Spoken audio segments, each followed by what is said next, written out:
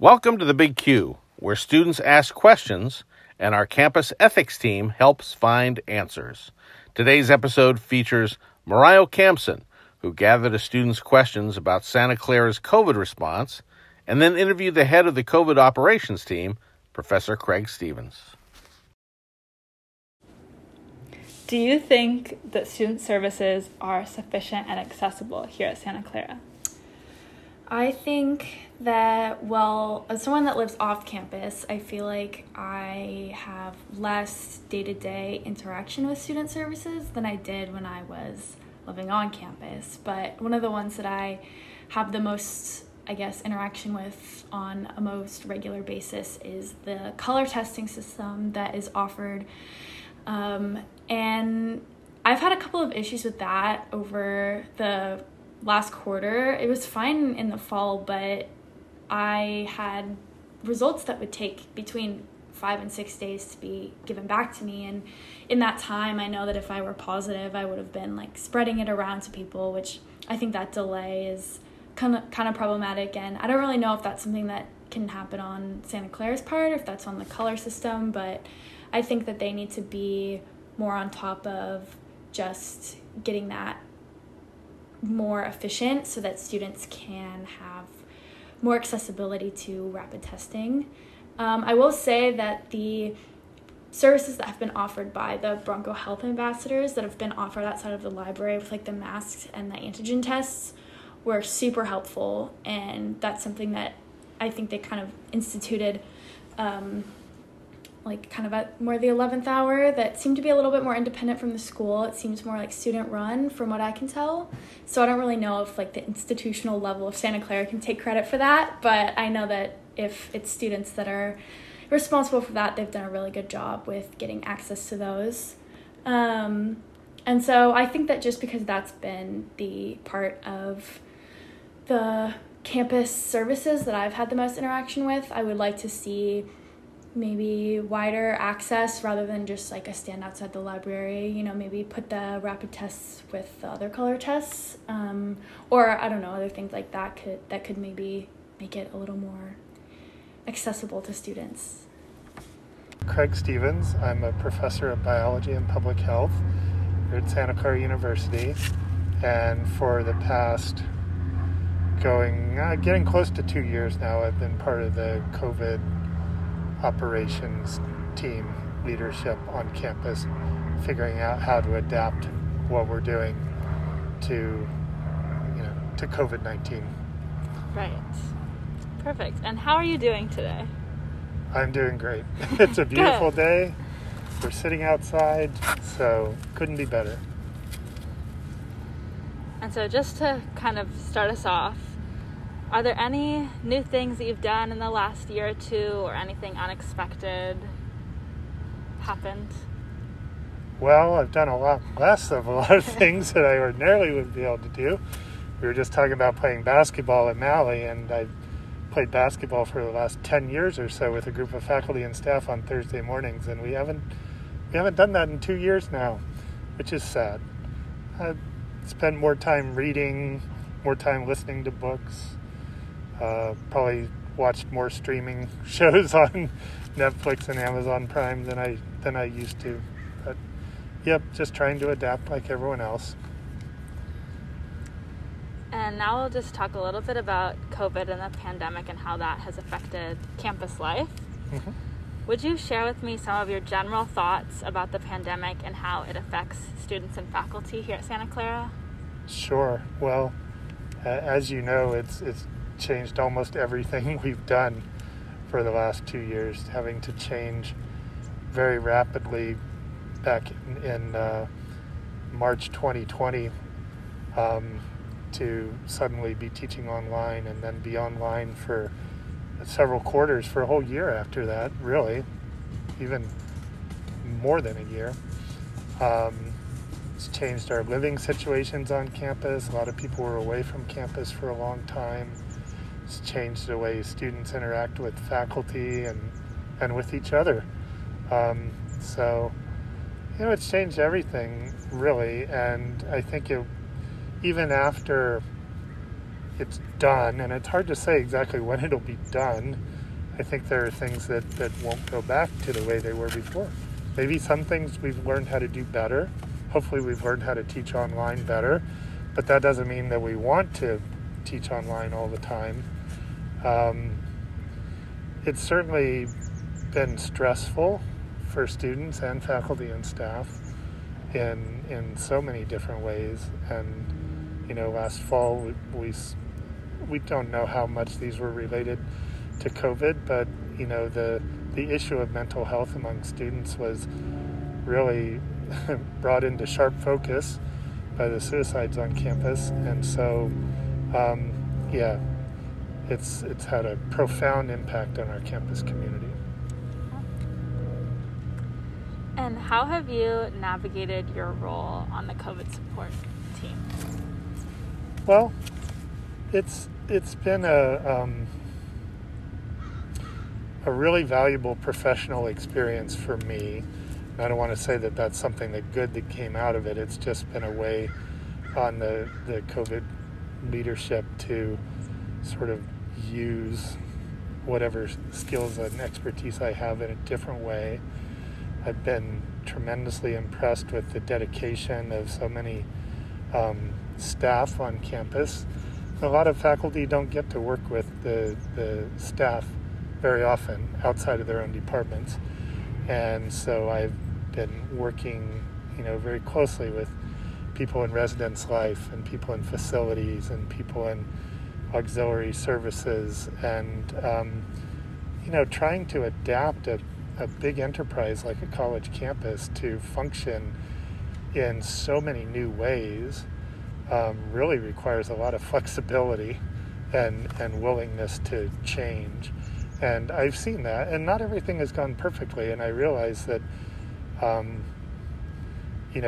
we've just had to do the best we can under difficult circumstances, and I hope that I think students mostly appreciate that. Just as students are trying to do the best they can under difficult circumstances, this is the lot we've been given, and so we just have to figure out how to accomplish our educational mission and for students to accomplish their own educational journey under different circumstances than any of us thought we would have when they decided to come to Santa Clara. So you mentioned flexibility. How has this whole situation, I guess you'd call it, changed, or has it changed the way that you teach or the way that you see Santa Clara and how kind of the inner workings, I guess, of the school? Well, it certainly changed the way I teach. And, there's sort of the technical ways of, I've had to learn how to use Zoom and other tools, Camino, a lot more than I ever did. And I haven't been able, because of all the COVID work, I haven't been able to sort of delve into that in the way that some of our faculty have been incredibly dedicated in trying to teach other faculty some of the skills and strategies for engaging students even in an online environment. And I really appreciate the faculty that have worked on that so hard. One thing that I really feel like I've lost, there have been a lot of losing out on, is I'm also a research scientist. I have a laboratory, and it has been pretty difficult to adapt some of that to the online only, to only virtual environment. And so that's something that I've struggled with. It's not, you just can't, unfortunately, do everything that you did before and just say, okay, I'm going to do it online now.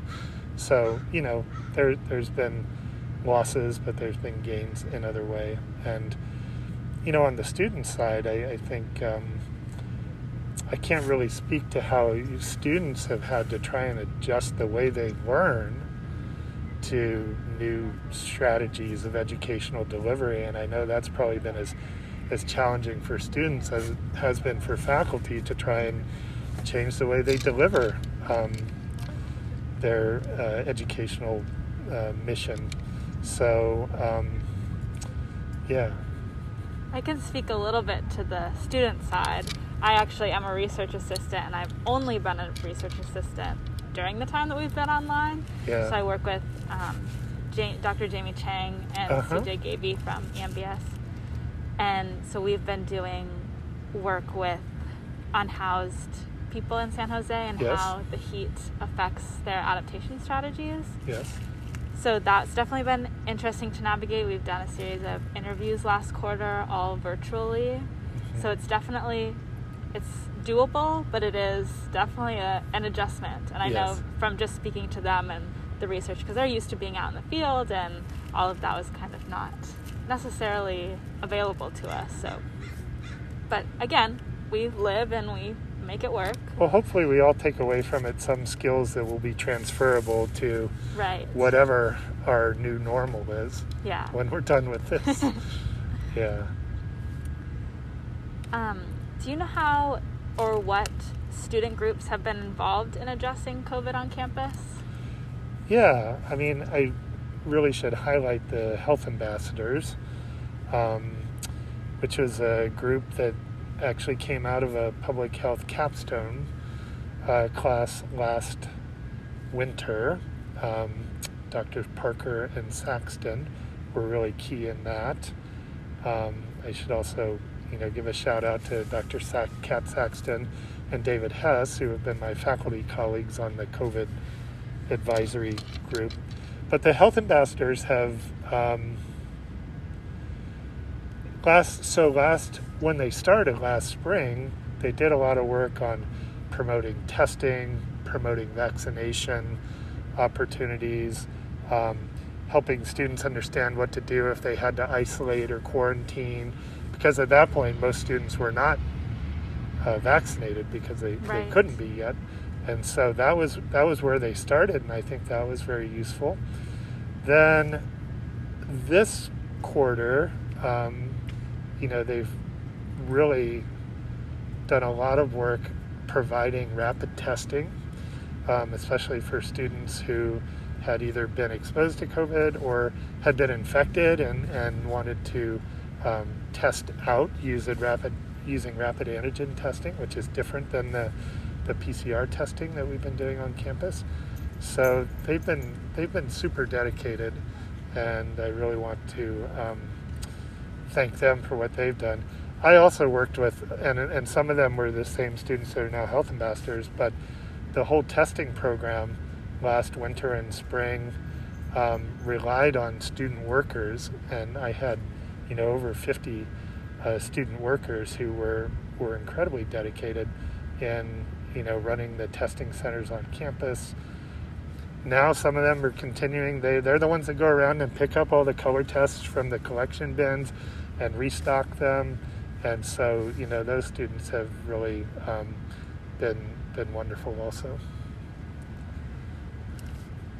And what other campus services have been involved in? Well, gosh, it's almost like what haven't been involved, I mean, I think especially this quarter, Residence Life has had a heck of a job with so many people being infected, at the start of the quarter, which sort of overlapped, unfortunately, perfectly with post-holidays, the Omicron wave, everything. We had hundreds and hundreds of cases right at the start of the quarter, and there was just no room to put them all in isolation. So the housing office has had to, and Residence Life, all the Res Life staff have really had to adjust, as people have been sheltering in place, getting food delivered for them, all the food service workers. So they deserve a lot of credit. But the COVID, operations and leadership group includes people from, ranging from, dining services and facilities to, the provost's office. I mentioned some of the faculty. It's a lot of work to adjust the operations. Athletics has had a lot of changes to, a lot of adaptation to do with the student athletes so that they could continue their efforts as intercollegiate athletes. So, yeah, a lot of people around campus who have worked really hard, and not to mention, of course, all the students who have worked really hard on all this too. ASG has certainly been very supportive also in what we've been trying to do on campus, promoting vaccination, promoting testing, promoting, good behavior on the parts of students in terms of not gathering in large groups and all the sort of things that I'm sure you're aware of. So, yeah. Thank you. Do you feel that the dispersal methods for information about services and announcements regarding COVID have been working? Well, that's a really good question. And I guess I would say I'm not sure. We do a weekly email, for example. Sometimes there's a lot to put in there, and I don't know who reads it all. It goes to faculty and staff and students, and I suspect students generally don't read past the first part. Social media has been an effort. Dr. Saxton has done the Ask Professor Cat series. The University Communications team has been great. They've really put a lot of effort into social media, and I think, ranging from Instagram and Twitter and I don't know if anyone looks at Facebook anymore, but they multi-platform efforts. And parents are another group that has the communication to parents is really important too, because they have a lot of concerns. So I don't know, there's no single communication strategy that works for everybody. So I'm thinking, between the email and social media platforms, I hope that it gets to a lot of people. And then, word of mouth, of course, is important too. Yeah. So I'm not a communications expert. I hope that the messages get out there one way or another, but sometimes it's hard to know. I think the Ask Professor Cat segment has been really helpful, because I know coming back to campus in the fall, that over the summer I would always keep up with those, and I had a lot of questions answered. And I think it just, especially talking to students, I think having as much visual, audible communication seems to be helpful, because I know everything has been through email. Not that people don't read the emails. We do read the emails, some of us. But I do think the videos, and that seems to be a good way to communicate to students, especially because we have, like you said, we've been apart for a long time. So it's easier to digest, I would say. Yeah. And is there anything else that we haven't touched on that you would like students to know about the state of COVID on campus? Well, I certainly hope that people realize that the situation is getting much better. The number of cases has dropped dramatically, both on campus and in the county, more so than it is nationally, although it's dropping nationally as well too. So I think we're headed in the right direction. I do really want to encourage everyone to get a booster vaccination if they haven't already.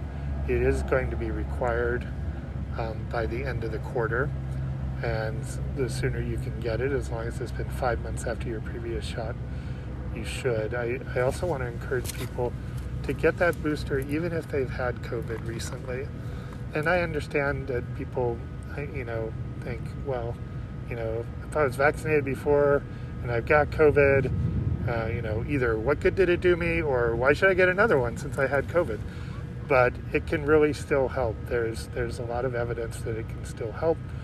And over time, vaccination, the immunity that you get can drop off a little. And so getting that booster can help top it back up. We don't know if there's going to be another variant come along. So anything that we can do to sort of maximize the protection of our community, I think is important. And so that's one strategy. And to keep doing the other things that, you hear about, masking, as long as that's useful. Probably we're going to be doing it inside for a little bit longer. But, we're not completely out of this yet. Things are looking good. But if we can just keep making an effort, then I think that we'll be able to get through the rest of this year in better shape, in a way that I think people will feel like it's a little more normal. Right. And so on the subject of boosters, I know the school has had vaccine clinics and booster clinics. Will there be any more before the end of the quarter? Yes, there are, and if I get the dates right, I'm pretty sure the next one is on Valentine's Day, February 14th, which is next Monday, right? And then the last one, I'm pretty sure, is on March 11th. You can look on, there's posts on Instagram from the health ambassadors and lots of other information in those various types of communication we were just talking about. So there are a couple more opportunities. It's free. It's just over in Locatelli. Their appointment system is very effective, so you can be in and out of there in 20 minutes, including 15 minutes of just sitting there waiting to make sure that you're okay. So trying to make it as easy as possible. Perfect. And how can we as students help the school act ethically during this time? Gosh, that's a really good question. I don't know about the school acting ethically so much as I think that just from a personal perspective, there's a lot of things that students can do. I think that, following the guidelines, wearing masks when you're inside, not in your dorm room or anything, but when you're in environments like that, getting the best mask you can. And I think really the socializing has been one of the biggest problems, and I'm not saying don't socialize, but going to big parties where everyone's, eating or drinking without masks on is really kind of risky behavior. And I think that has been one of the main ways, those big gatherings has been one of the main ways that it's spread on campus. So I would really encourage you to recognize that there's still a significant amount of virus out there, that even if you're vaccinated, you can get infected if you get a big enough dose of it, and then you can potentially spread it to other people. So acting responsibly, getting tested so that you know if you are infected, and if you do test positive, then taking those steps to make sure that you don't infect anyone else. Those just rely on people doing the right thing and thinking about the community rather than just what they need or want. And I realize that it can be hard in the moment, but I just encourage people to exercise as much personal responsibility and restraint as they can until we don't have this sort of threat hanging over us anymore. Right. And are there ways, or how has kind of the school or faculty bridged the gap between students and the school, or like administration maybe?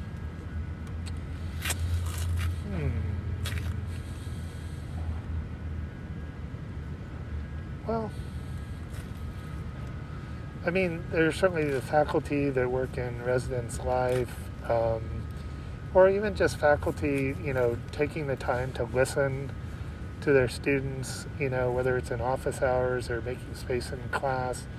I think certainly at the end of last quarter, we had a lot of, really good examples of that, of faculty trying to, recognize the stresses that students were under and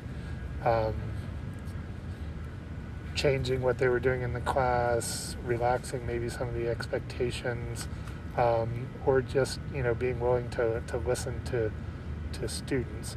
I don't know whether that counts as bridging the gap with the administration. I think that faculty can be, important advocates for the needs of students, because we see students a lot, we interact with students a lot, and hopefully, if there are examples of situations where the administration is not listening to that student voice, no matter how loud that student voice is, then faculty, I think, can and should be advocates for the needs of the students.